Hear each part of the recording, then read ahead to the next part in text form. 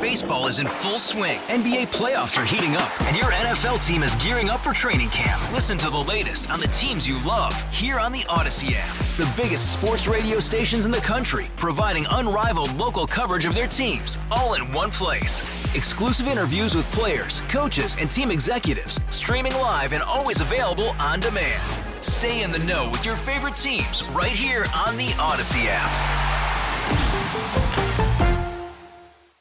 Here in South Carolina, the Senate, our state Senate, is debating debating constitutional carry. That was supposed to happen today. I've not gotten any updates on how that went. It took 26 Republican senators to get this into debate today, and if it passes, they'll send this, of course, to Governor McMaster's desk. If not, if there are any amendments, and I guarantee you they're going to be, they're going to send it back to the House. They'll do some reconciliation, and then maybe we can have constitutional carry here in South Carolina. Joining us right now from the SHOT Show in Las Vegas, we have got the Chris Stone from Gun Owners of America. Chris, welcome to the program. How you doing? Thanks. I'm doing great. We're having a great time out here at SHOT Show. Hopefully it's not too loud here in the background. That's okay. It sounds exciting. It's great, man. I mean, SHOT Show is huge, but every time you come, you realize how awesome the firearms industry is, and just folks who truly believe in the Second Amendment and making sure we keep hunting traditions alive and firearms traditions alive in America. Before we get into the politics about any of this, are you seeing anything new on the market that folks might really be interested in? Oh, man. Well, so I have been chained to our booth, which is great. We have a great booth downstairs here at SHOT Show. But I was able to swing by Daniel Defense, and they have a new pistol coming out that is just excellent. They bought the patent rights from an old firearms company that went bankrupt, and they're producing a new pistol that has a really nice low-bore axis, great smooth trigger. That's probably the coolest firearm I've seen here on the floor at SHOT Show so far. But there is a lot of great companies that are producing new triggers, especially for bolt guns. Yeah. Some really nice light pull triggers. So if you're into long range shooting, that I think has been real appealing to a lot of the audience here. Absolutely. That sounds awesome. So, and of course, everybody there is a big Second Amendment supporter, right? Absolutely. Yeah, we've had just incredible interactions. A big thing that we do here when we're at SHOT Show is just building our strategic partnership program, which is getting more people into the fold of Gun Owners America and working with the firearms industry as they build products, making sure that we're protecting their rights to sell firearms, because that is our God-given right to keep and bear arms. And they're obviously on the production end and the sales end. So we've just had numerous great conversations with exhibitors here about how we can partner together to make sure our rights are protected, their products are protected, so Americans can be armed.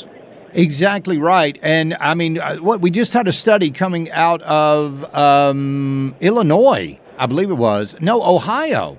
That their major cities, when they went to basically constitutional carry, their crime rates went down dramatically. Absolutely. I mean, we see that everywhere. Where there is firearms freedom, where law-abiding citizens are allowed to defend themselves, crime goes down because criminals realize there's no restrictions on law-abiding citizens from being able to carry. Right. And so they realize people who might have used to be victims are no longer going to be victims. And it puts them on notice that an armed America, peacefully armed citizens keep America safe, and it keeps crime low. And I couldn't agree more. We see it everywhere when constitutional carry passes. It's not a shootout like the Wild West and, people committing mass murder. You actually see the exact opposite. Yeah, you're exactly right. And we heard all of that when we were trying to pass constitutional carry with, open carry with training here in South Carolina. They were saying, people are, going to be having shootout in the streets and all of this stuff. None of that stuff has ever happened. All of this hand-wringing that they've been doing just doesn't come to fruition, does it?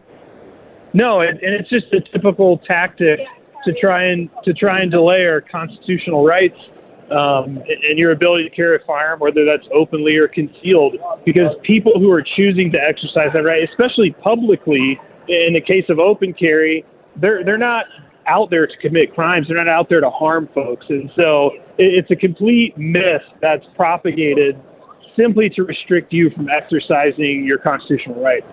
So is that what you would tell our South Carolina Senate as they debate this constitutional carry bill here in South Carolina? Yeah, and the biggest thing we'd say too is constitutional carry is the most popular pro-gun legislation in America.